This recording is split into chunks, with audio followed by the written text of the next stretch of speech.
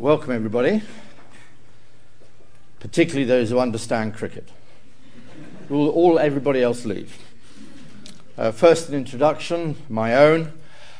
My name is Professor Michael Cox, as you can see, of the IR department here at the LSE and co-director of IDEAS, with Arnie Westad, my partner in crime.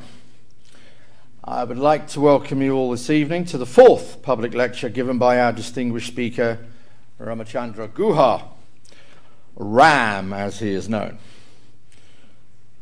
Currently holds the Philippe Roman Chair here in History and International Affairs, based in IDEAS at the LSE. We have loved having him with us. We hope he has so far enjoyed his stay and will continue to do so. Now, given the title of the lecture this evening, I think my role is not so much to chair the lecture, but rather to umpire it. Previously, Ram spoke on such non-controversial topics as India's wars and why India will not become a superpower. Tonight, things could really get hot. It always does when it comes to sport and the relationship between sport, national identity, and national prestige. Let's be honest. Sport is never just about sport. It is about winning and losing, but without having to go to war. Come up to the Emirates sometime and you'll know what I mean. But as Ram would be the first to confess, nearly all sports in the world, including cricket, of course, were originally invented by the British. The trouble is that having invented so many sports, foreigners learned to play them so much better. This is why the British, or English, got to be careful there, rarely, if ever, win very much. A clear sign of the decline of the British Empire, if ever there was one. Decline indeed. As Jeremy Paxman has recently reminded us in his book on the British Empire, sport was a central part of the imperial experience. But the supreme imperial sport, as Paxman notes, was always cricket. Not only did it make lads into chaps, and chaps into men, and men into gentlemen, it also prepared them for battle. As an 1868 guide to the game put it, we even think that fielding at square leg to a very hard-hitting batsman is no bad training for coolness in battle and facing the enemy cannon. I could go on, but I won't. Enough of me, enough of empire, enough of the British. Can we all please give an LSE welcome to Ram Guha, who will speak on sport and the nation, interpreting Indian history.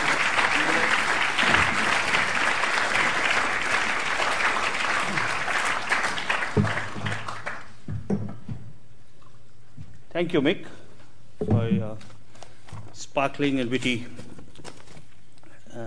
and warm words of introduction. Thank you all for coming here.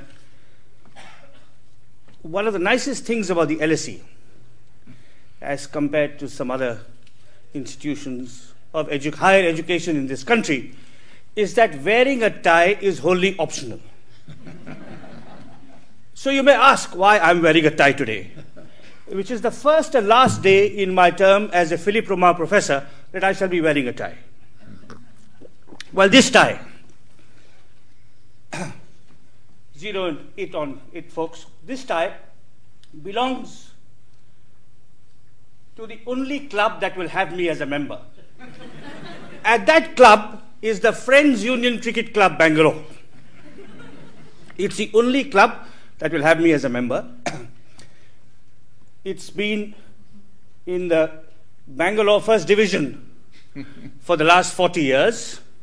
I'm a notorious chauvinist of the Friends Union Cricket Club. When my home state Karnataka plays in the Ranji Trophy, I don't care if it wins or loses, so long as an FUCC member scores some runs. when India plays, I don't care if India wins or loses, so long as Dravid scores 100 and Kumble gets 5 wickets, I'm all right. So that's why I'm wearing this tie today. The Australians have a term. Mick and I belong to that quite large and complicated club. The term is cricket tragic. Mick, you're a cricket tragic. I am. Mick sent me a series of triumphant emails before I assumed charge as the Philippe Roman professor, because India lost 4 test matches in a row last summer in England. Well, a little later on, there was a one-day series between India and England in the subcontinent, and Mick's email suddenly dried up. Because India won 5-0. But anyway, I'm not a cricket chauvinist, I'm a club chauvinist. My talk is on cricket, and it's going to answer the question posed by a wonderfully contrary remark by India's most contrary thinker, a man called Ashish Nandi, whom some young students in this room will know, who's an unclassifiable social scientist, who's written books on film, science, politics, Gandhi, and also a book on cricket, which starts with the puzzle. He says, cricket is an Indian game accidentally invented by the British. Contrary to your claim, Mick, cricket is an Indian game accidentally invented by the British. So my talk is about how this British game was Indianized. How did we Indians become so fanatically obsessive about the game of cricket? And the answer to that, I'm going to provide with a few facts. I'm a historian after all. A few quotations from old newspapers, which is also part of my historian's trade, and a few stories, which you can take or leave. And I'm going to answer this question as to how a game invented in this country several hundred years ago, mostly a rural game, became the greatest popular passion of a country far to the east. And I'll answer it through a series of questions, which I'll pose and then provide you some reflection on those questions. The first question, how did cricket first take root? Well, cricket was played in India by the British because they felt homesick. The great writer Niraj Chaudhuri says somewhere that for the British abroad, I don't know whether Jeremy Paxman's reading extends to Niraj Chaudhuri, but it should. But Niraj Chaudhuri says somewhere, he says for the British abroad, it goes something like this. For British abroad, rule was their wife and sport was their mistress. And the cricket was part of this. So they felt homesick. You know, if you were a colonial administrator, judge, army officer working in India in a hot, damp, dusty, disease-ridden place, if you were meeting all kinds of strange-looking people at work, in the courtroom, in the barracks, in your magistrate's office, you needed a break from it. So you retreated on the weekends or in the evenings to your club. And those clubs are still there, dotted in parts of India, which were a kind of way in which the British could recreate their home experience. So they played billiards, they played tennis, they drank a lot. They sometimes didn't pay their bills. In the Bangalore club in my hometown, there is still an unpaid bill from a certain Lieutenant W.S.L. Churchill, amounting to 13 rupees and 4 annas, dating to 1896. Churchill didn't play cricket, which is not one of his appealing, shall we say, traits. He rather preferred polo. But anyway, so they played cricket. And they started playing among themselves. And in the great Maidan in South Bombay, which some of you know, British soldiers used to play cricket, and curious Indians used to watch them play cricket. And the Indians who were most curious were the most westernized of Indians, who were the Parsis. The Parsis, in proportionate terms, have contributed more to modern Indian history than any other community. They number 100,000 today, and they're declining. But they have produced, among others, some of India's greatest scientists. Think Homi Bhabha, who founded India's atomic program. Some of India's finest writers, think Rohinton Mistry. Some of India's most influential industrialists, think the Tatas. Some of India's greatest musicians, think Zubin Mehta, the great conductor, whom I'm proud to say still holds an Indian passport, and India's first cricketers. There was a time when no Indian cricket team was complete without the Parsi. And they were the most westernized of Indian communities. So when they watched these soldiers playing on the Bombay Maidan, a kind of strange and funny game, to those of you who don't know cricket here, I suppose there are a few people from outside the Commonwealth, let me only say that first, cricket is the most sophisticated game known to humankind. Second, and to be more precise, baseball is a vulgar and debased form of cricket. So anyway, so it's a game played between bat and ball. And the reason it's so much more sophisticated than baseball is that you can hit the ball to 360 degrees of the ground. The bowler or the pitcher can use the air and the wicket and the turf. So the Parsis, who are a very literate, sophisticated, cultured community, I mean a community that produced Rohinton Mistry and Zubin Mehta and Homi Bhabha, was bound to be attracted to the game of cricket. So they'd not seen it before, so they saw these chaps batting, bowling, keeping wickets, and let's play. So they started playing. Now once the Parsis started playing cricket, the first Parsi club was set up in 1848, and it was called the Oriental Cricket Club. Once they started playing cricket, this set in process kind of competitive emulation. So after the Parsis, the Hindus picked up cricket. After the Hindus, the Muslims of Bombay picked up cricket. And because cricket was originated on communal lines, first the Europeans, then the Parsis, then the Hindus, then the Muslims, competitive cricket in India also was run for a very long time on communal or religious lines. The Parsis played cricket from the 1840s. They were an enterprising community. As early as 1886, they sent a Parsi team to tour England. Some years later, in Bombay, they were granted the privilege of an annual match against the Europeans of the Bombay Presidency, known as the Presidency Match. Now, this starts in 1895, and it was played every year, and I'll come a little later to what happened when the Parsis won, but that's anticipating.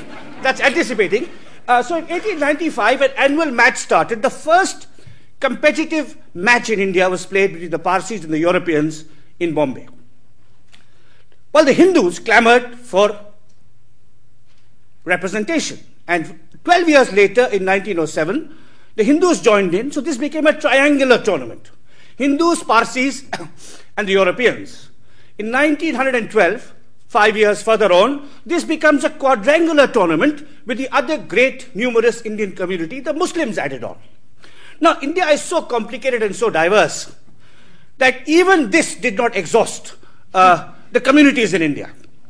So in 1935, a fifth team was added on with the magnificent name of The Rest. So you had, well, it wasn't actually, in its origins, it isn't so funny. Because the reason you needed to have a rest was because of the racism of the British ruling elite. There were two great Christian cricketers. One was a batsman called Vijay Samuel Hazare, who much later became India's first successful test captain. And the other was also a batsman from my hometown of Bangalore called Paul Cunningham. Now, they were Christians, but they were not whites. They couldn't play for the Hindus, they couldn't play for the Muslims, they couldn't play for the Parsis, and the British were not allowed to redesignate their team, the Christians. So they said, we'll start a team of our own, and they added on the Sikhs, the Jews, and the Anglo-Indians, the Jews in India from 2,000 years ago. So this was the fifth team, The Rest. Now, much like the quote from the book of 1868, which Mick read out to you, the British in India saw cricket as unifying. So in 1903, a team of visiting Englishmen came to visit India to play cricket. And they were all Oxford men, so they wore ties, I suppose, not playing cricket, but elsewhere. And One of them, who was a historian called Cecil Headlam, who among other things edited the works of the imperial proconsul Lord Milner, Cecil Headlam wrote a book on that tour, and it had a wonderful 19th century title. It went something like this: 10,000 miles through India, hunting, shooting, fishing, and playing cricket in the year of the coronation Darbar. And in this book, the historian, Cecil Headlam, placed cricket in its proper context as being among the last and most benign influences of imperial rule. So Headlam said, first the hunter, the missionary, and the merchant. First the hunter, the missionary, and the merchant. Next the soldier and the politician, and then the cricketer. That is the history of British colonization. And of these civilizing influences, the last, namely the cricketer, may be said to do least harm. The hunter may exterminate species, and indeed he did. The missionary may cause quarrels, and indeed he did, and still does. The soldier may hector, the politician blunder, but cricket unites, as in India, the rulers and the ruled. It provides a moral training and education in pluck and nerve and self-restraint far more valuable to the character of the ordinary native than the mere learning by heart of a play by Shakespeare or an essay of Macaulay. So that's what cricket was supposed to do, provide training and nurture moral character. And so the British saw themselves as kind of promoting this game that cultivated, as Nick said, manly as well as gentlemanly values and virtues. Now the question was, the natives could play, and the rulers wanted them to play, but could they win? Now, early on, when the Indians first started playing cricket, this was not really a central or a troubling question for the rulers. So there's a report of a match in about the 1880s, which was officers with umbrellas versus natives with bats. So officers with umbrellas. So that's a kind of handicap that the generous sportsman-like British rulers gave the Indians. But then this started to change with the Parsis. In 1890, a visiting English team, led by a county cricketer, was defeated by the Parsis. And the reports of that Parsi victory are quite phenomenal, because the Parsi press compared the victory on a cricket field in 1890 with a victory on the battlefield in the 7th century in Iran. It said, not since the Battle of Nahavand had the Parsis shown such pluck and courage and determination and so on. So, once the natives started winning, this posed problems for the theory and practice of colonialism. The Parsis won their first major match in 1890. In 1906, a Hindu team beat the Europeans for the first time. This match was played in Bombay. And Bombay, for a very long time, was the center of Indian cricket. So this match was played in Bombay, and the news traveled up country by telegraph and bush telegraph, and possibly by train, because there was a train that ran, the frontier mail that ran from Bombay right up to Peshawar. And 3 days after this match was played and the Hindus won, the Tribune of Lahore in the Punjab ran an editorial comparing the Hindu victory over the Europeans in a cricket match with the victory of Japan over Russia on the battlefield just 18 months previously. Likewise a heroic, stupendous, history-defying victory of East versus West, of the Asiatic over the European. So very early on, from the late 19th century, cricket was seen in political and racial terms. So by 1900 or so, cricket was solidly established in the cities and towns of the Indian subcontinent. And you had tournaments like the Bombay Quadrangular being played in Karachi, in Sindh, in Nagpur in the central provinces, in Calcutta, in Madras, and so on. Now, the second question I want to ask and answer is, who was the first great Indian cricketer?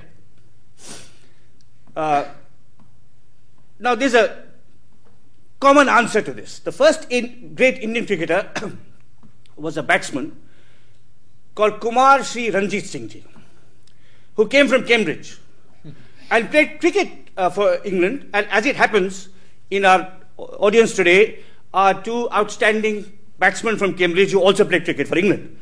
And So Ranji started that kind of tradition. And Ranji was a prince. It is said that because of the color of his skin, he was not given a chance for 2 years.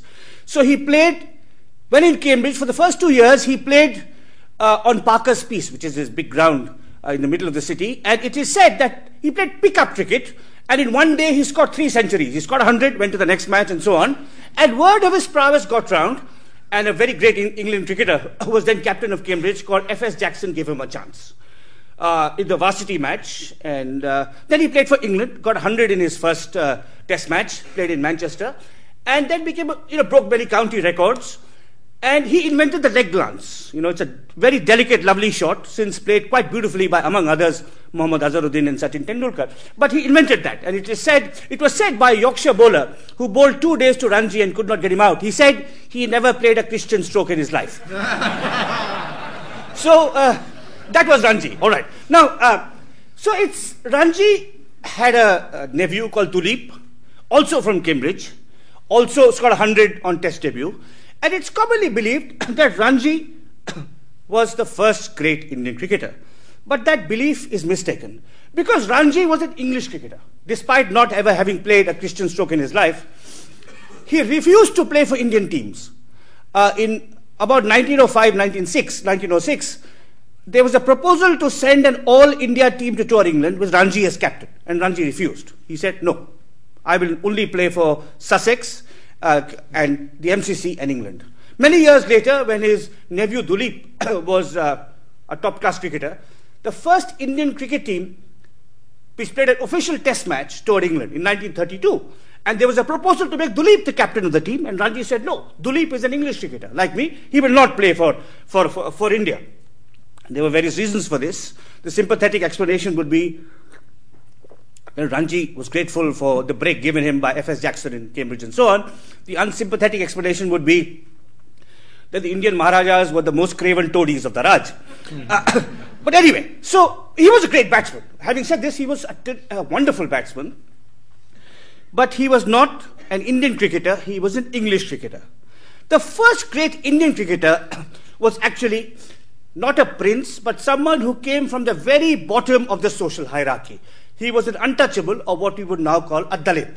And I'd like to introduce you to his story this evening, because it's a compelling story, and it's the reason I myself got interested in the social history of cricket. This man was called Palwankar Balu. He was born in 1875 in the town of Dharwad, which is in kind of southwestern India, in between Bangalore and Bombay as you go up the train line. He was born in Dharwad. His father worked in an ammunition factory because low-caste Hindus, upper-caste Hindus would not work in an ammunition factory because bullets required the products of animals, which were regarded as polluting. So Balu's father works in an ammunition factory, gets a job in Kirki near Pune, where there's a big army cantonment till this day, and Balu gets a job as the groundsman in the Pune club, which is an all-white club. But you needed natives to roll the wicket, lay out the kind of, crease and so on. And Balu gets a job there as a groundsman, and then starts playing cricket and starts bowling in the nets. He was a left-arm spinner. And historically in England, in fact all over the world, batsmen are the game's aristocrats, and bowlers the world's kind of working class. So there was a good batsman called Greg, who was a county cricketer from Hampshire, and he wanted batting practice. So he would get Balu to bowl to him for hours at end, and say, if you get me out, I'll give you 8 annas, half a rupee. So Balu started bowling and made enough money to keep his home warm in the winters. But he never batted in the Pune club. But word of his prowess as a bowler reached the other side of the city, the native quarters of Pune, where Indian cricketers had started playing. So Balu was recruited to play for the Pune team and took so many wickets that he then moved to Bombay, where this big tournament was played, became a hero of the Hindu team in the quadrangular, won them many matches. The 1906 match that I mentioned was won basically because of Balu's bowling. toured England in 1911 as part of the first All India team to play first-class cricket in India, got 150 wickets on that tour, was offered county contracts, but clearly at that stage it was impossible for him to take them. So he was really an outstanding bowler, if you look at his record, descriptions of his bowling. But he was from the lowest caste. Although he was the finest bowler produced by the Hindus, although he won them many matches against the Muslims, the Parsis and the Europeans, Balu was never appointed captain of the Hindu cricket team. And there was a double bias here. Usually bowlers are not appointed captains of teams, and also he was a Dalit or an untouchable.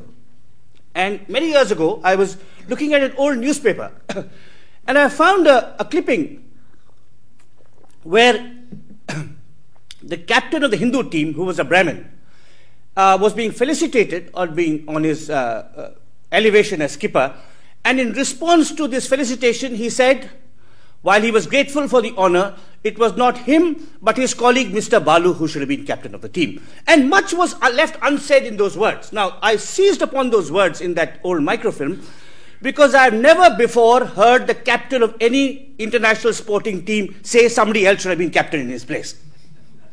And clearly there was something else at work. And then I discovered it was because of caste prejudice. That because the men who ran Hindu cricket in India were Brahmins and Baniyas from the upper castes, they could not abide the idea of a Dalit being captain. Because a captain in a cricket team uses his brains far more than a captain in a football or hockey team. Because, it's a slow-paced game, you have to set the field, you have to organize the batting order, you have to select the team and so on. And the caste hierarchy in which mental labor is performed by the Brahmins and menial labor by the Dalits would be upturned if a great Dalit was appointed captain of the team. So, although he was such a great bowler, he was never appointed captain. Now, this changed. This changed because Mahatma Gandhi comes back from South Africa in 1915, and when he comes back and assumes charge of the Indian freedom struggle, Gandhi says that unless we abolish untouchability, we are not really qualified or capable of exercising our political rights. That the practice of caste, the discrimination against the lowest caste, essentially delegitimizes our claim to win political freedom from the British. Now, by this time, Balu was quite old. But Balu's younger brother, Palwankar Vittal, had emerged as a very fine batsman in his own right. And Vittal and a third brother called Shivaram also played for the Hindus. In 1920, in Balu's last year in first-class cricket, M.D. Pai, who was the old captain of the Hindus and a Brahmin, fell ill. Now, Balu should have been really chosen as captain, but since it was impossible for a Brahmin to be awarded that, for a Dalit to be awarded that post, another Brahmin called D.B. Devdar from Pune was chosen. At this, Balu's two brothers, Vittal and Shivaram, went on strike. And they said, we will not play for the Hindus, and they issued a very dignified statement which said, this is because in a sport, social considerations of social status should not enter into it. And this is discrimination on caste. Our brother, who is the best player, the most experienced, the wisest player, has not been chosen captain, so we will go on strike. When they went on strike, the Gandhians of Bombay started a public subscription for them. Because by then, though Gandhi, by the way, this story is quite interesting for a number of reasons. One reason is that it shows how politics can impact the cricket field. But also because Gandhi himself was profoundly indifferent to cricket. The two great popular passions of India are film and cricket. Gandhi watched one film in his life, but many films have been made about him. Gandhi, to my knowledge, never watched or played cricket. Yet, his concern for the abolition of untouchability was to profoundly impact the history of cricket in India. So these brothers of Balu go on strike. They refuse to play because Balu, their brother, was not chosen as captain. A public subscription is started for them. The authorities disregard, as often happens. The management kicks out the strikers. They dropped from the team that year and the next year. The Hindus lose by an innings both years. In 1923, Vittal and Shivaram are reinstated. Vittal is made captain, partly because of the influence of the Gandhian freedom struggle and its abolition to untouchability, and partly also because, unlike his brother, he was a batsman and not a bowler.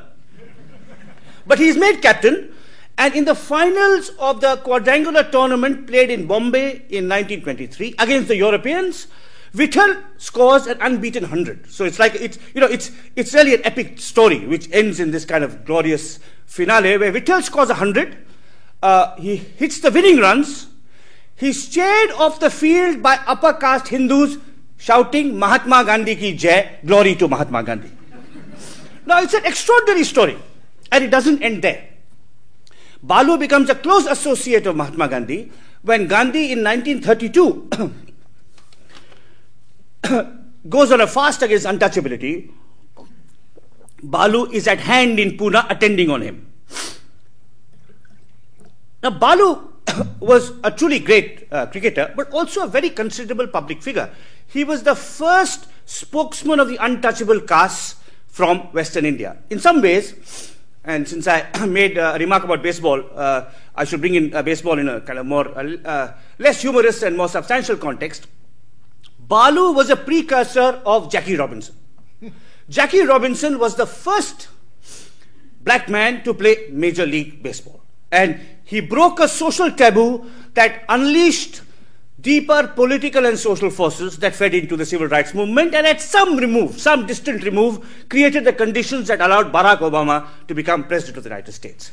And I'm not exaggerating here. I mean, at some level, what Jackie Robinson did contribute to what we are seeing in the US today. And Balu was a Jackie Robinson-like figure. And he was once recognized as such. In 1959, a famous Pune publisher issued a series of books on great men in the world. This is 1959, before the feminist movement, so it was still called Great Men of the World. But in this series, there were 40 books, 40 role models, 20 Indians, 20 foreigners. 20 Indians, 20 foreigners. And those who had books to themselves included Spartacus of Rome, Michelangelo, Benjamin Franklin, Captain Cook, Lawrence of Arabia, Ferdinand Lesseps, the builder of the Suez Canal, and finally, moving from the heroic to the pragmatic, a study of the founder of the supermarket, Mr. Woolworth. Now, in this list of 40, there was a booklet on Palwankar Balu. I mean, the Indians were, Gandhi and Tagore and Nehru, along with Spartacus and Michelangelo and Lesseps and Woolworth, and one of the 40 was Palwankar Balu. Now, that's how significant he was once thought of. But yet today he was forgotten. Till I wrote about him some years ago, he had been forgotten. He'd been airbrushed from history. And there's several reasons for this. Reasons for the fact that the first great Indian cricketer, the precursor of Anil Kumble, Rahul Dravid, Sachin Tendulkar, Kapil Dev et al., was airbrushed from history. One was that historians don't write about sport. Historians are not members of cricket clubs, in other words.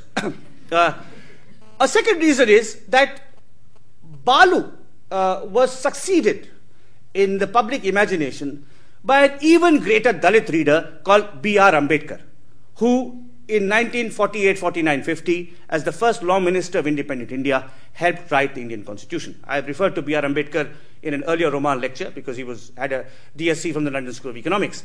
But I found, to my surprise and pleasure and kind of bewilderment, that B.R. Ambedkar was a great admirer of Palwankar Balu. When, in 1911, Balu returns from England, having taken 150 wickets, B.R. Ambedkar, who's then a promising, bright young student in Wilson College in Bombay, presents a token of appreciation to him. In the 1920s, as a young activist, B.R. Ambedkar launches a campaign to have Balu nominated to the Bombay municipality. But in the 1930s, their paths diverge, because Balu stays with the Congress and B.R. Ambedkar decides to become a political rival of the Congress. In 1937, in the first substantial elections held on Indian soil, Balu was chosen by the Congress to oppose B.R. Ambedkar. And Balu clearly did this with some reluctance. I mean, he was a loyal follower of Mahatma Gandhi and a long-time member of the Congress party, so he agreed. But he said in his speeches, he said, Dr. Ambedkar is the most educated man produced by our community. And I'm standing against him only because my party has told me to. So there was this very interesting dynamic and tension between Balu and Ambedkar. Balu was Ambedkar's first hero. But Ambedkar surpassed him politically in the imagination of the Dalit public. So because of this, Balu has been kind of erased from sporting as well as political history. But Balu was the first great Indian cricketer and also the first political figure of some significance to emerge from the Dalit community of Western India. The next question I want to ask is, when does cricket become a mass sport? By the 1920s, cricket is played all over India. The Bombay Quadrangular is followed on radio all across the subcontinent. There was a Parsi commentator, appropriately, called AFS Talyar Khan, who commented non-stop for 5 days in every match. Fortunately, this is cricket and not soccer. And when a wicket fell or there was a drinks break, he could go and, answer the call of nature. Otherwise, it would have been impossible for him to do this. But he was the only commentator. And all across India in the 30s and 40s, the game was followed. In college quadrangles, in hostels, in offices. And this tournament became really a vehicle for the spread of cricket. The first mass sporting heroes were nurtured by the Bombay Quadrangular. There was a man called C.K. Naidu, who was an incredibly handsome man. And there's a photo of him cradling a lion cub outside the London Zoo. He was a man of great character and charisma, and he was a batsman who hit sixes. When the first MCC team toured India in 1926-27, C.K. Naidu hit 13 sixes against them. And the next day's Times of India, this is, those of you who know Bombay, this match was played in the Bombay Gymkhana. And about 150 yards from the Bombay Gymkhana is the great clock tower of the city. And there was a cartoon in the next day's Times of India with a man cowering behind the clock tower saying, CK, please don't hit us. But he was, as a result of this 100, he was given a reception by the textile workers of Bombay. And at that reception, this man who had hit 13 sixes against the Conqueror was presented with a gold watch and a motorcycle with a sidecar, raised by public subscription by textile workers. Now, I tell this story because it's sometimes mistakenly believed that cricket was an elite game in India. It was played by Maharajas and aristocrats and civil servants. Not true. From very early on, the working class in the cities followed it. So the 20s and 30s, through the Bombay Quadrangular and Pentangular, cricket becomes a mass sport. It edges out the competition. So the other British sports that Mick talked about, like football and hockey. Hockey is still quite popular, but football, athletics, billiards and so on are kind of edged out, and cricket becomes the most popular sport in India. At this stage, Gandhi comes in again. Gandhi, whose mind had been occupied with the Salt March, the Round Table Conference, spinning, weaving, prohibition and so on, suddenly in the early 40s, his attention is directed to the Bombay cricket tournament and the fact that it is played on religious lines. Now at this stage, the late 30s and early 40s, there was a growing polarization between Hindus and Muslims. This polarization was social, it was sometimes violent, there were communal clashes, and it was political. The Muslim League, led by the brilliant lawyer Muhammad Ali Jinnah, had launched a campaign for a separate nation of Pakistan. By the time of the Second World War, 1939, it was clear that the British would leave India sooner rather than later. But the question was, would they leave behind a united country or a divided one? Now, Gandhi, as a great advocate of Hindu-Muslim harmony, obviously wanted a united India. But Jinnah believed that religious minorities would be oppressed by Hindus in a united state, so he held out for a separate Muslim homeland of Pakistan.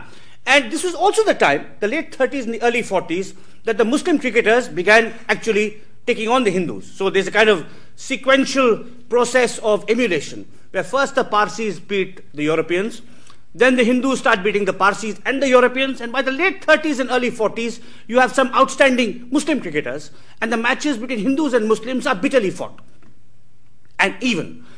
And this is drawn to Gandhi's attention that, look, this is leading to sport is not promoting goodwill.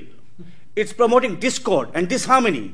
If the major sporting tournament of India has a team which is called Hindus and a team that is called Muslims, does this not pave the way, legitimize the creation of two separate nations, a Hindu nation and a Muslim nation? So Gandhi gets into the act, issues an edict saying that sport should not be organized on communal lines, and the Pentangular kind of slowly disappears into history. And by this time, it's replaced by a tournament run on provincial lines known as the Ranji Trophy. But by 1947 or thereabouts, cricket was India's most popular sport. Since 1947, its popularity has grown in leaps and bounds. Cricket is watched in town and country, by upper class and working class, by men and by women, and by young people, middle-aged people, and old people. India has, at least at last count, 600 million cricket fans, and hence 600 million putative selectors of the Indian national team. It's extraordinary. The eloquence, the vehemence, the passion with which opinions are expressed. If you want a flavor, go to a website called espncricinfo.com and look at the comments.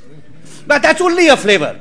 What is communicated orally in kitchens, drawing rooms, pubs, dhabas, and so on cannot be represented in polite conversation.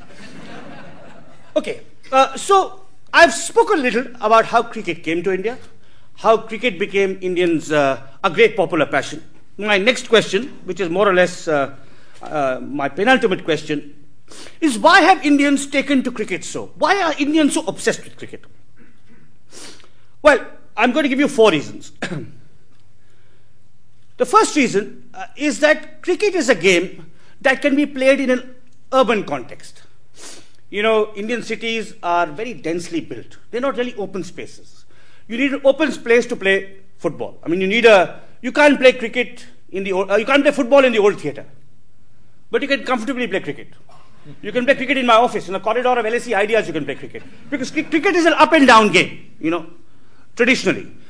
So in those narrow streets and gullies of Mumbai and Kolkata and Kanpur, you can play cricket. There are no open spaces, you can't play football.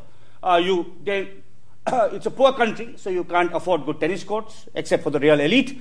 So cricket is the one game whose elements, how to bowl straight, how to bat straight, can be learnt in any crowded tenement, in any large Indian city. So that's reason number 1.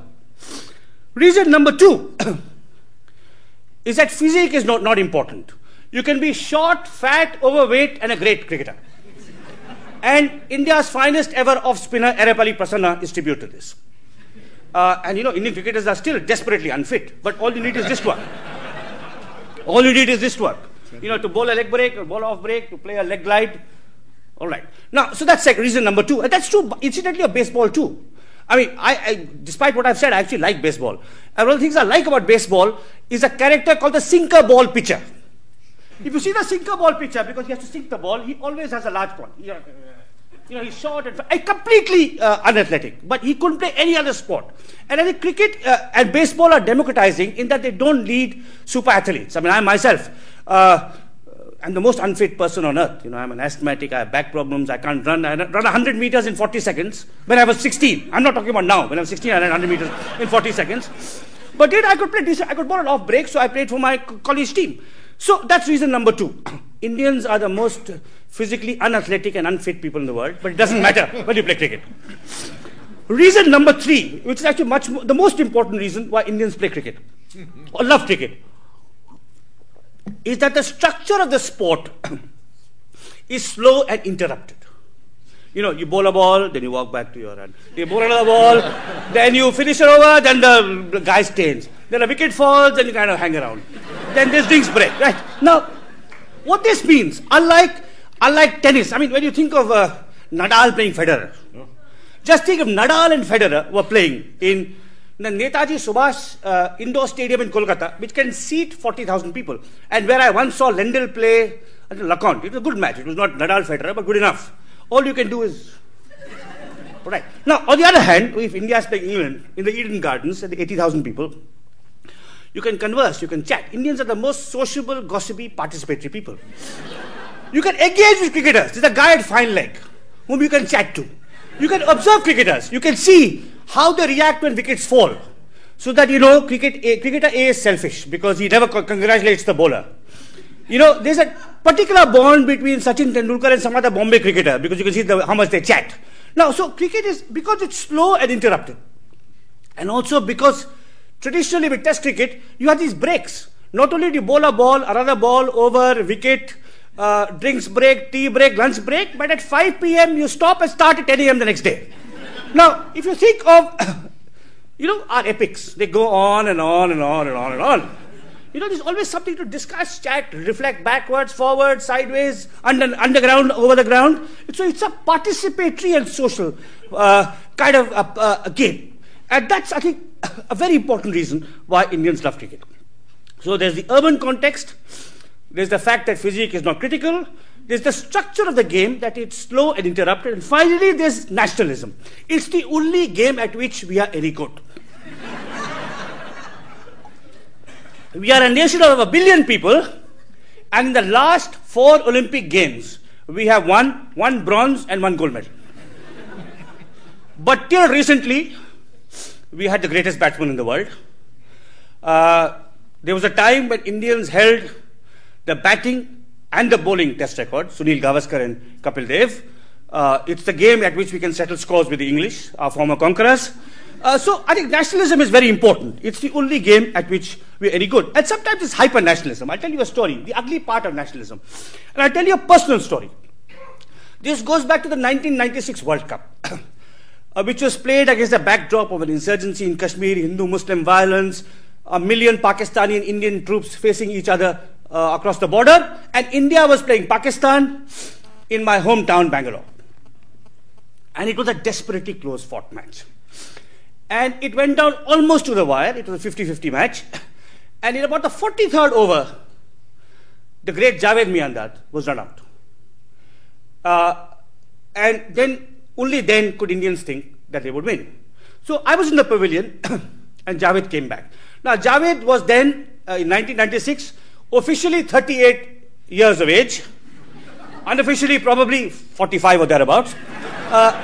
He had already announced that this would be his last tournament. Now his team had lost. And he was a truly great cricketer. So he came back and you could see the kind of devastation and despair on his face. And had he really been 38 and not 45, he would have not been run out. Because he was a fantastic athlete. But he missed by about 1 inch. He missed just a single by about 1 inch. His legs couldn't carry him. So he came towards the pavilion. And I could see all of this, and I got up and started clapping. And a guy behind me said, "Sit down, why are you clapping that bastard?" So I looked at him and I said, "You should be clapping too. He's a truly great player, and this is his last match." And he said, "Thank God I'll never see that bastard again." Because Javed was famous, among other things, for hitting a last ball 6 in Sharjah against India. And he won many matches against India, and he was a fantastic player. And I would actually, those of you interested in cricket and cricket literature, I'd urge you to read his autobiography, which is partly about his rivalry with Imran Khan. And I must say, to me, he's a considerable character. Imran gets all the publicity in this country for various reasons. Javed never went to Oxford, for example. But he was easily as great a cricketer. So this is the kind of hyper-nationalism that is the kind of ugly side of the fact that it's only at cricket, sometimes episodically, once in 5 years, that we can win a match or a tournament. And we can never do so in any other sport. So I've told you the story of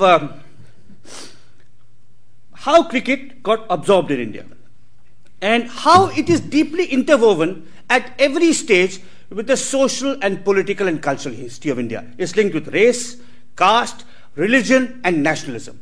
I'll just say a last word about the market. Now, one major change in cricket over the last 6 or 8 years is a tournament, like all good sporting inventions, invented in this country but made famous elsewhere, 2020 cricket, the Indian Premier League. I have a kind of, I detest 2020 cricket. I should be upfront about it because, whatever, I'm a classicist. And there are three forms of cricket: Test cricket, 50-50, and 2020. So Test cricket is 5 days. 50-50 is about 9.5 hours. 2020 is perfectly positioned for the Indian upper middle class. It's 2 hours. It can be played between 7 and 9. You clock off from work, sit down with a cigarette and a glass of whiskey, watch the match, and that's it. Now, in cricketing terms, I compare Test cricket to single malt whiskey. 50-50 cricket to what's called Indian-made foreign liquor. Cobra beer, shall we say. Cobra beer, all right. And 2020 is the local hooch down the road. Now, and this is not just simply a facetious comparison. Because when you watch a test match, like when you have a really high-quality single malt, you can remember the runs, the wickets, the spells, the ebb and flow, every sip.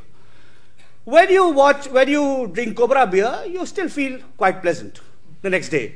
When you have the local hooch, all you remember is I got smashed last night. So that's really what it is from the point of view of the lover of cricket aesthetics. When I made this analogy, a British economist who helped organize the Indian Premier League came to visit me in Bangalore and said he read my article disparaging IPL and could I meet him for lunch. So, we met for lunch. And he was carrying a bottle of single malt as a placatory gift from Scotland. Now, the funny thing is I actually don't drink. But still, I think that kind of analogy works. But 2020 has taken over.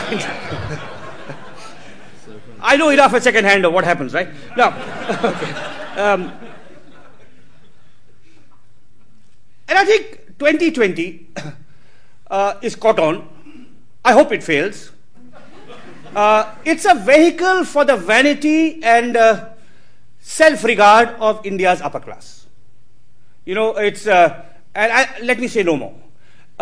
It's also very bad for Indian cricket. Those of you who are Indians in this room and want to understand why India lost 4-0 to England last summer in the Test series and lost 4-0 to Australia more recently is because, chaps and ladies, remember, you can either have the Indian Premier League or a good Indian Test team. You can't have both.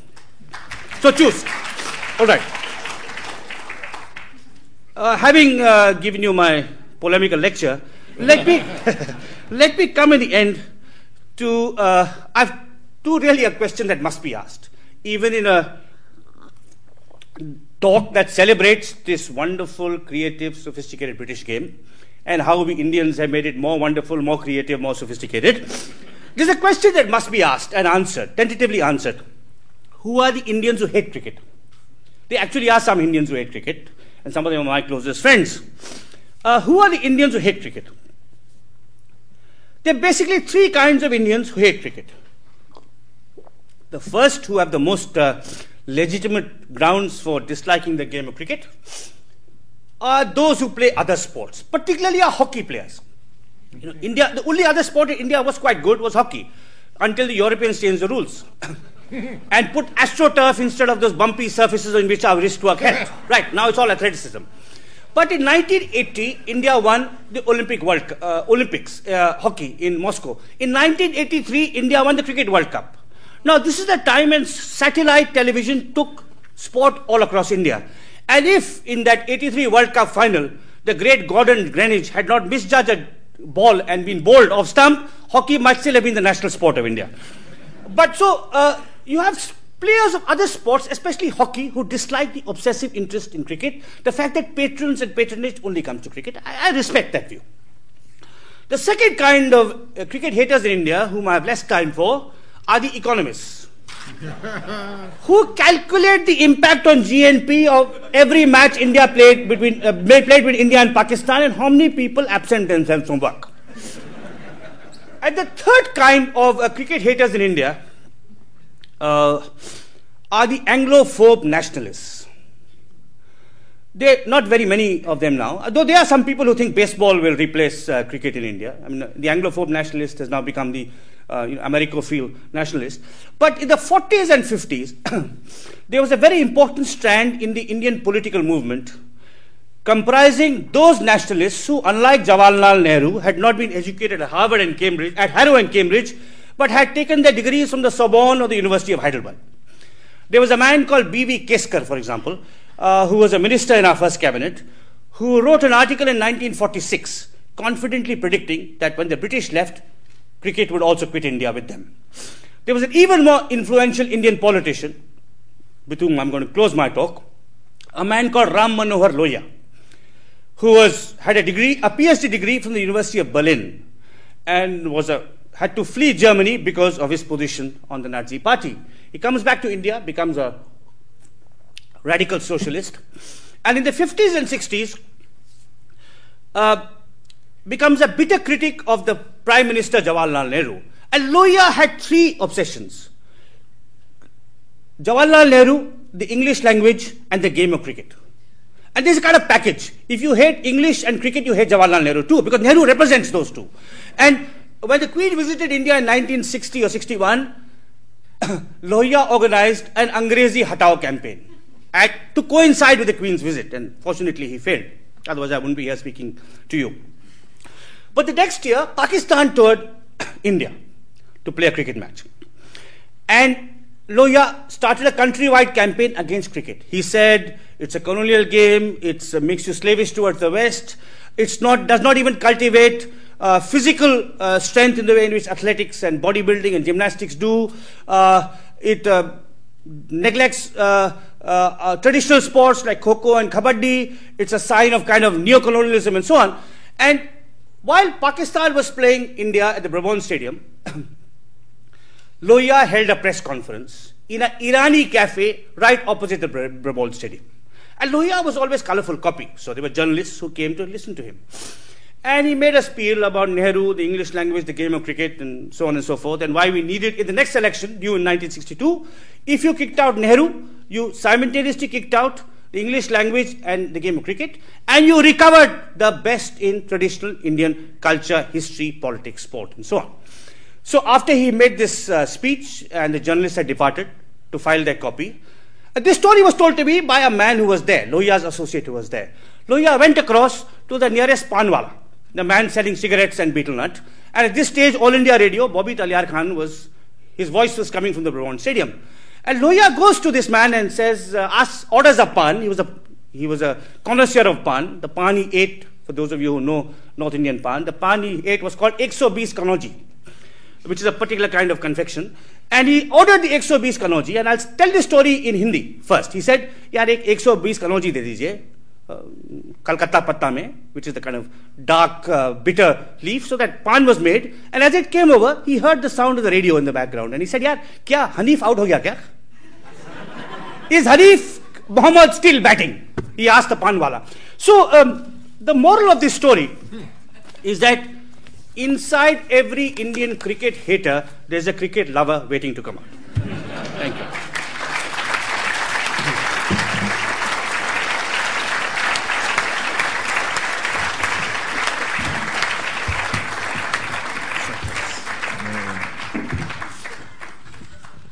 Thank you very much, Ram.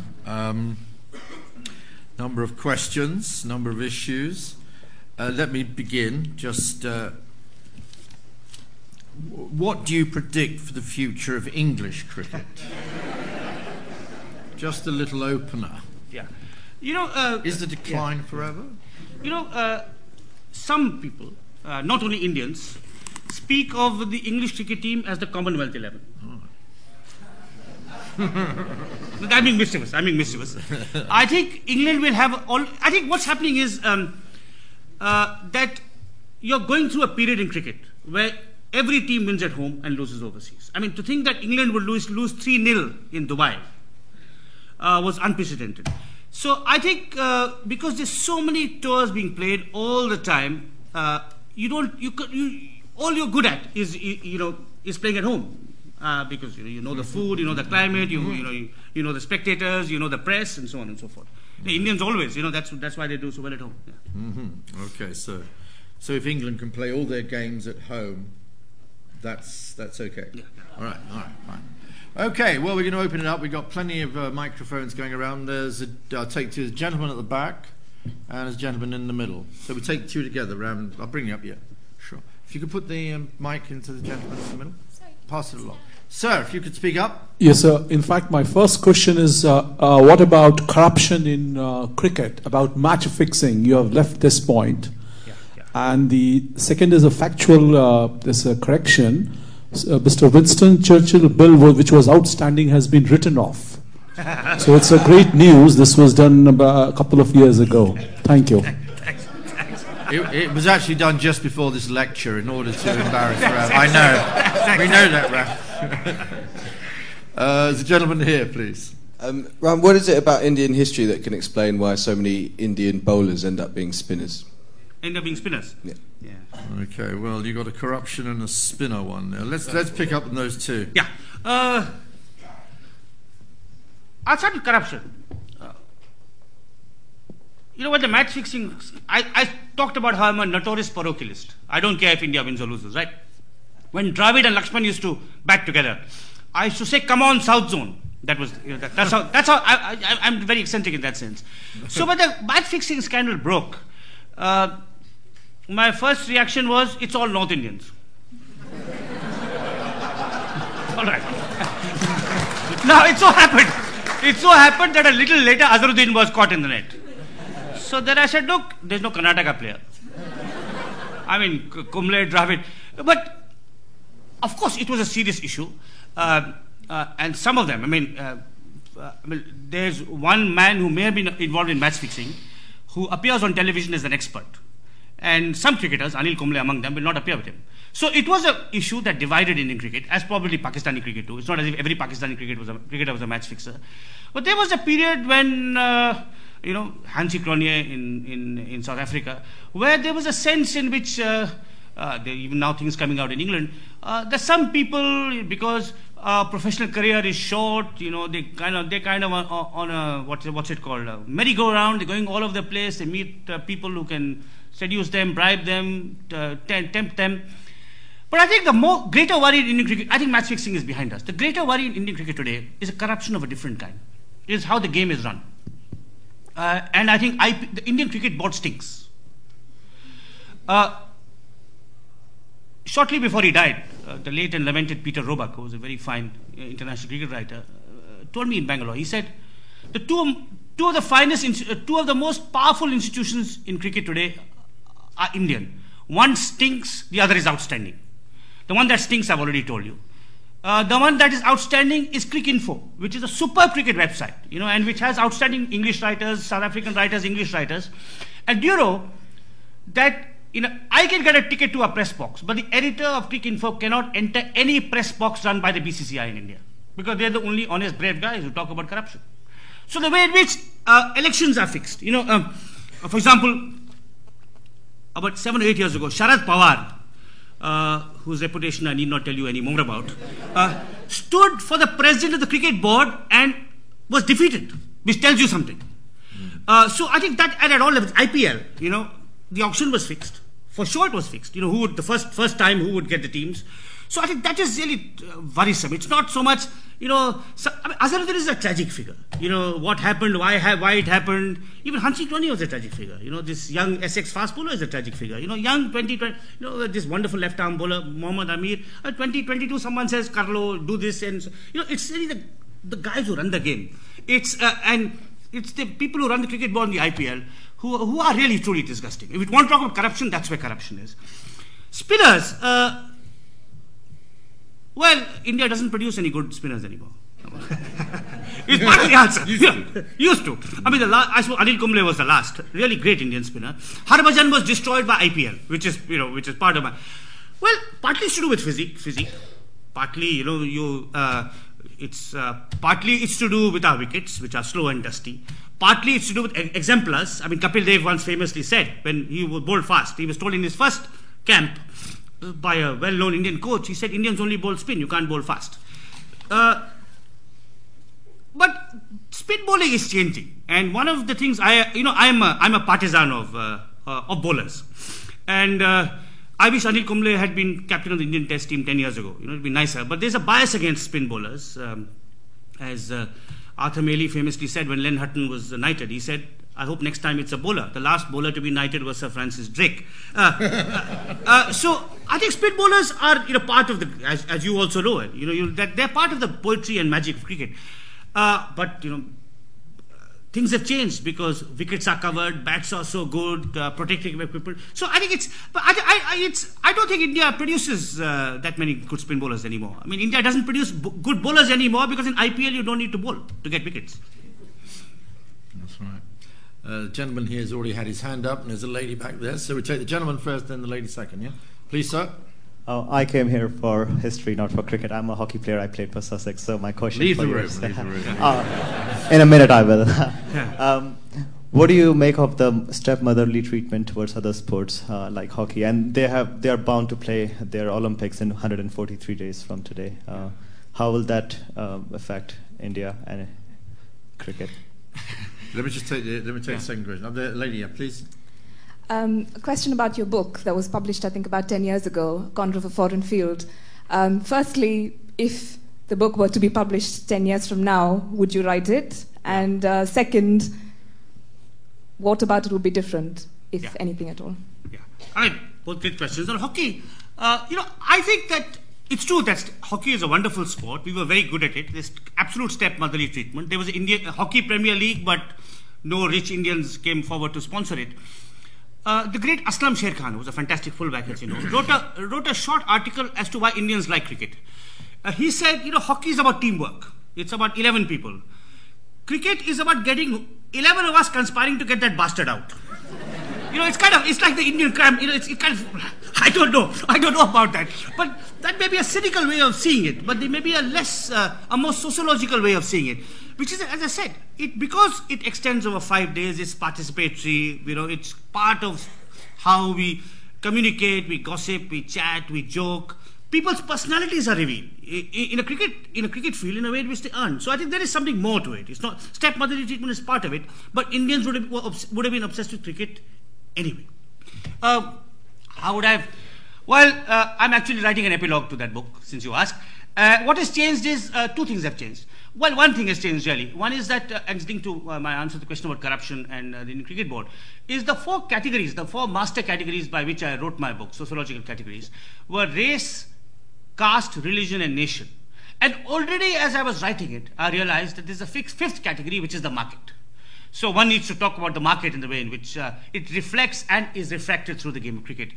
But the title, A Corner of a Foreign Field, much of it remains. I was in Israel some months ago on non-cricketing business, and I picked up the Jerusalem Post, I think it's the one English language, and I was reading it on the flight, and naturally I turned to the sports pages, and I didn't expect to find the scores of the Israeli Cricket League.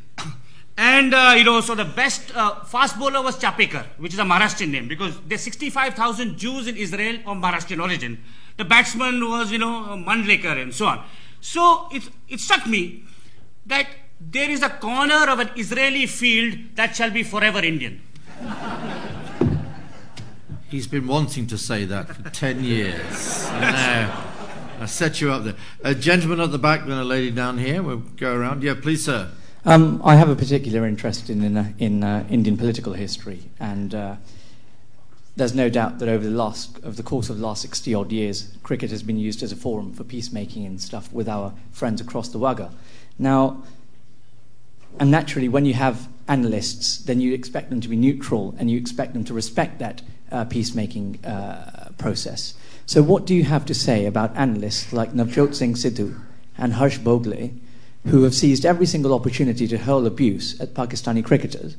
And in that context, we wouldn't even bother considering the Shiv Sena because their prime role is just to evoke hatred between the two countries anyway. Okay, thanks. Good. And the lady back here.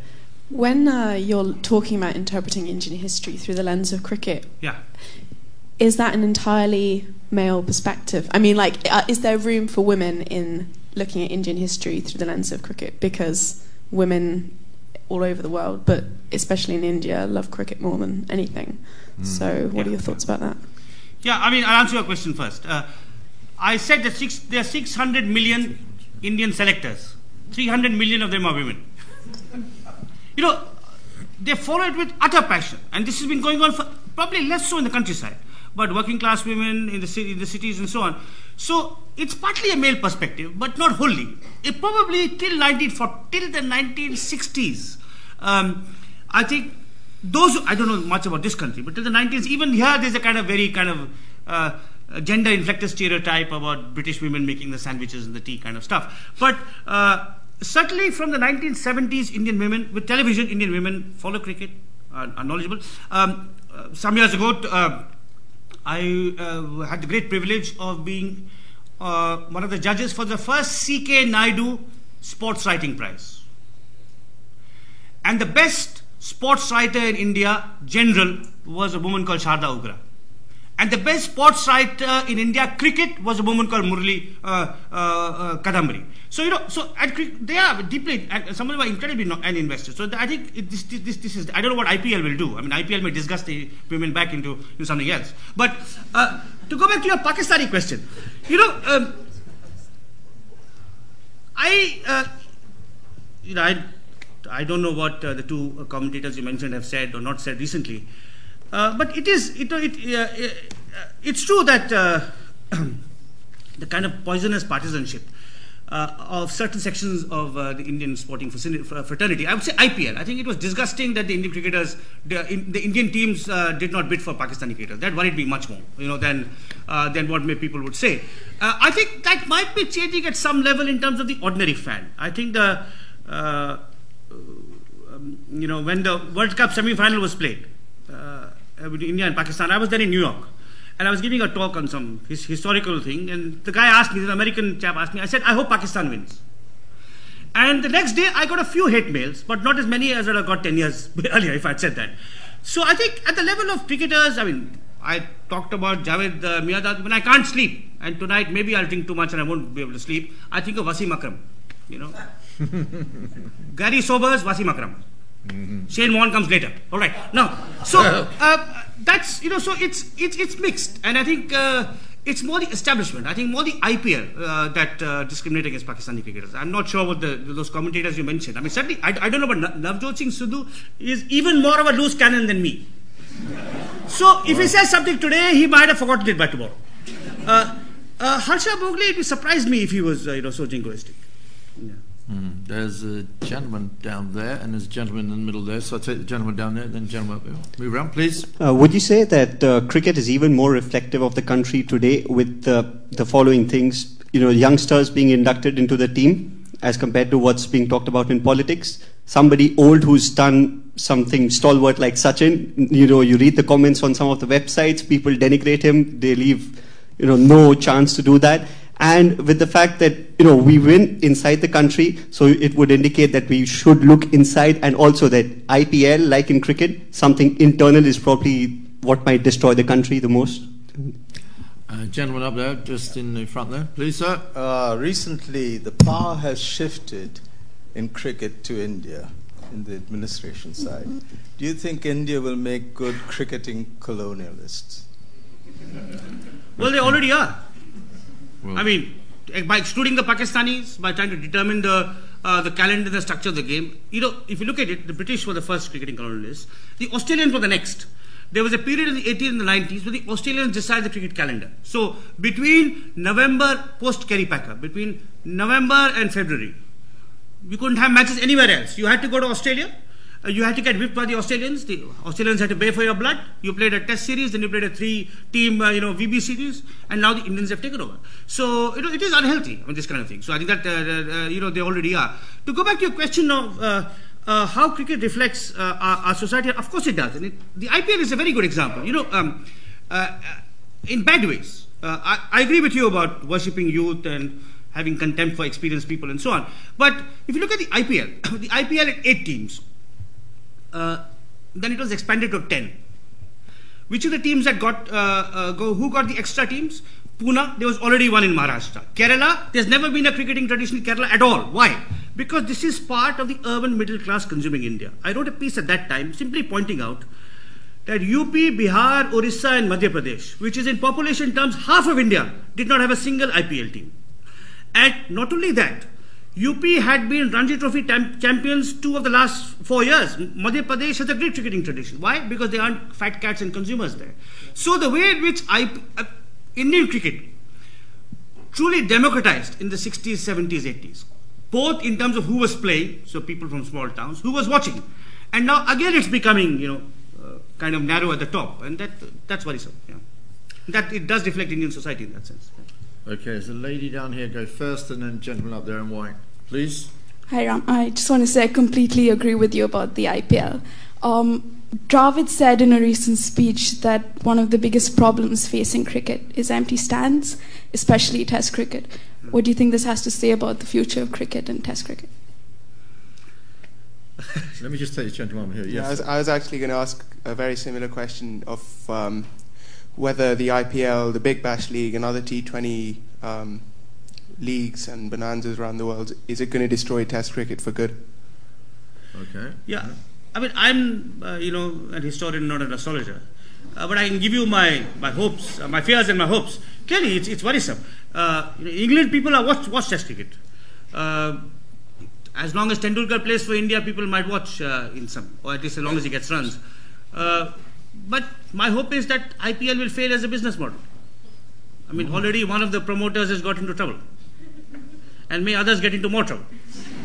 So I think these are things that could happen. Already, because we are losing so much, maybe these guys are not heroes anymore, and we'll continue to lose. The brand value of a cricketer in IPL was because he did well for India. Now, if India is doing really badly, then what happens? So, but both of you are right. I mean, it's those who love Test cricket, those who love single malt Scotch whiskey,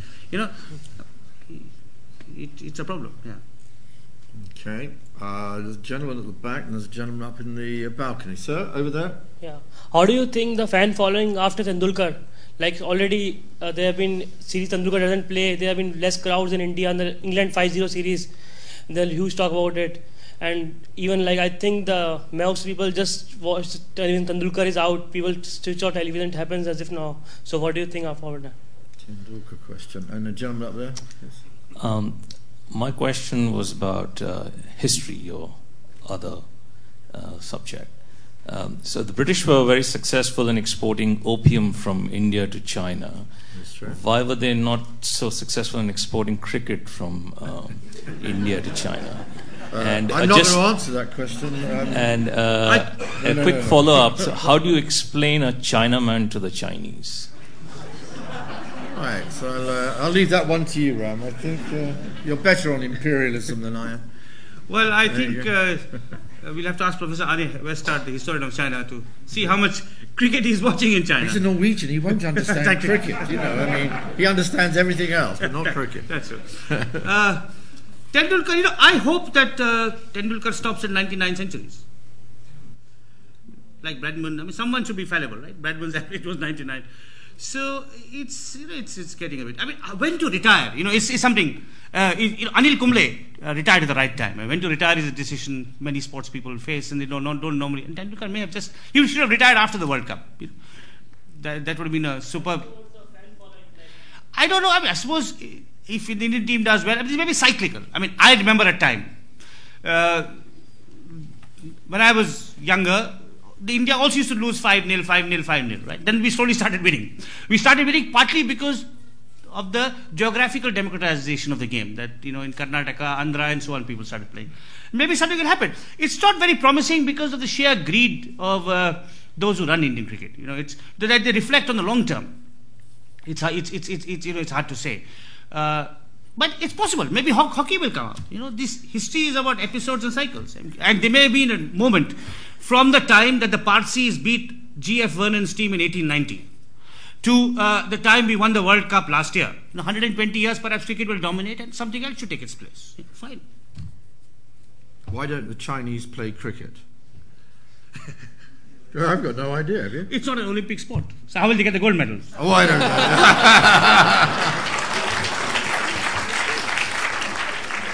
Is that good enough? I think that's a pretty damn good answer, though. Yeah. I got somebody else. Where were you? There's somebody else. There's a gentleman over here and a gentleman over there. And then I'll bring in some women as well. Sorry. Yeah. Thanks so much for your talk. Really insightful information you shared. But I had two questions for you. One was, do you think there are any other sports that affected India's history? You spoke a lot about hockey and kabaddi and stuff, but do you think that they really affected India's history? Yeah. And you spoke about how Gandhiji's input affected Indian history. Do you think today's Gandhiji figure, Anna Hazare, can affect India's cricket and the future in any way? Okay, and there was a gentleman over there, Neil, please. You said that one of the reasons... Please speak into the mic. Thank you. One of the reasons for the popularity of cricket in India is, you said, the slow pace of the game with long breaks and interruptions suits the Indian character and culture. There's probably some truth in that, because in my youth I used to sit in jam-packed stadiums for 5 days watching Test cricket. But looking at cricket on TV now, you see empty stadiums for the Test matches and the stadiums are jam-packed for the 2020 games. Now, does that indicate a shift in the Indian character and culture to a more fast pace in the modern Indian character? Do you think that's so? No, that's a really good question. I mean, if you look at there's a wonderful book written on how baseball conquered cricket in the United States. And part of it is nationalism, because the Americans don't like playing anybody else's sport, right? But part of it is to do with the industrialization of America in the 19th century and how 90 minutes was what you could fit in. Some of that is happening. But because Indians have played cricket for so long, what the IPL reflects is really a class divide.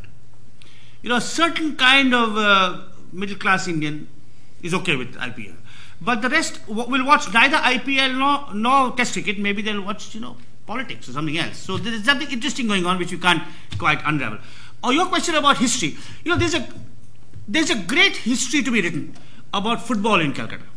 A social history.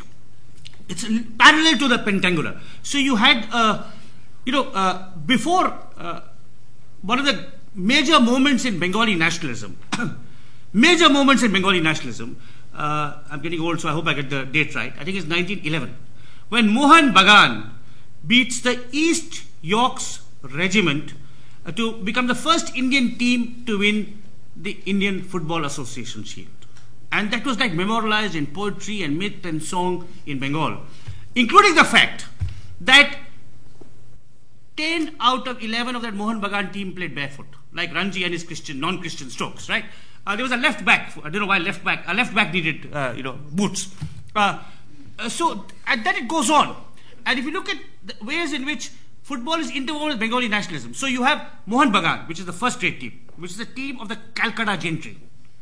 Then you have East Bengal, which is the team of the East Bengal kind of plebeian countryside, and then you have a Muslim team called Mohammedan Sporting, and which at the time when the movement for partition is gathering ground, wins 6 out of 7 Calcutta leagues. And they even songs, there's a famous song written by a Muslim composer called League Bijoya Mohammedan Sporting, the team that always wins the league. So there's a great history, and then it goes on, and then of course India gets partitioned. Then the refugees come in from East Bengal, the Hindu refugees, they support their team, and the plebeian refugees of East Bengal dethrone Mohan Bagan. So East Bengal becomes the most important club in the 50s and 60s and 70s. And then in 1982, the first Soccer World Cup is shown live in Calcutta, and you know how lousy your players are, so you don't watch them anymore. And the Calcutta League disappears. So there's a great history to be written, a 100-year history to be written, a social history which illuminates the history of Bengal. And we're talking about, 300 million people. I mean, it's like a social history of 5 times the size, or 3-4 times the size of this country, through the medium of football. And I think it's waiting to be told. And I hope someone who, with the necessary skills, you'll have to know Bengali and so on, tells it. On your other question, Anna Hazare is possibly the second most famous Maharashtrian living today. And maybe he should tell the most famous Maharashtrian, Sachin Tendulkar, to retire. And maybe they can mutually tell each other to retire, which would be very good. I think, who's got the microphone at the moment? I lost you. There you are. So this will have to be the very last question, I think, because we're coming up to time. So, you have the privilege of the last question.